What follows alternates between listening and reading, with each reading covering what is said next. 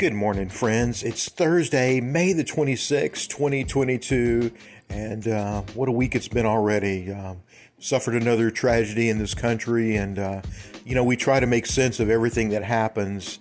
And, one thing we can be assured of is that, God does not cause evil in this world, right? We know that. We know that He's good in nature, but we know that we live in a fallen world and people are evil and things happen. But what really encourages me when I think about the story of Joseph in the Old Testament, everything that happened to him and how his brothers did him wrong and sold him into slavery.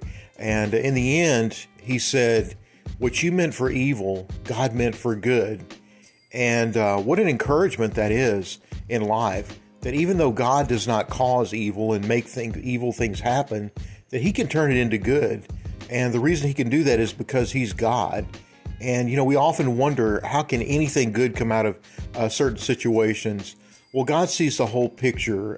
He can take tragedy and maybe He can turn people to Him. I remember several years ago, I worked at a Christian radio station after one of the school shootings.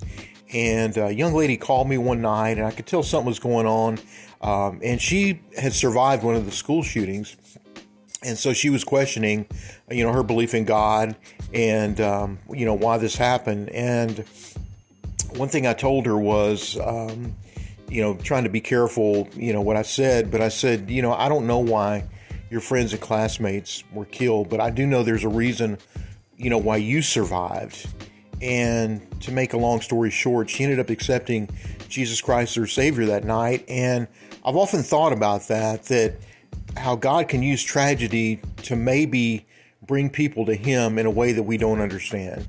And, for a parent that's lost a child, that may bring some comfort, but overall, we have to keep our eyes focused on Him and realize that even though we don't see what He's doing, that God is always at work in this world.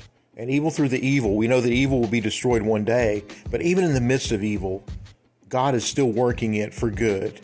So that's my encouragement today. Thanks so much for listening. Hope you have a blessed Thursday.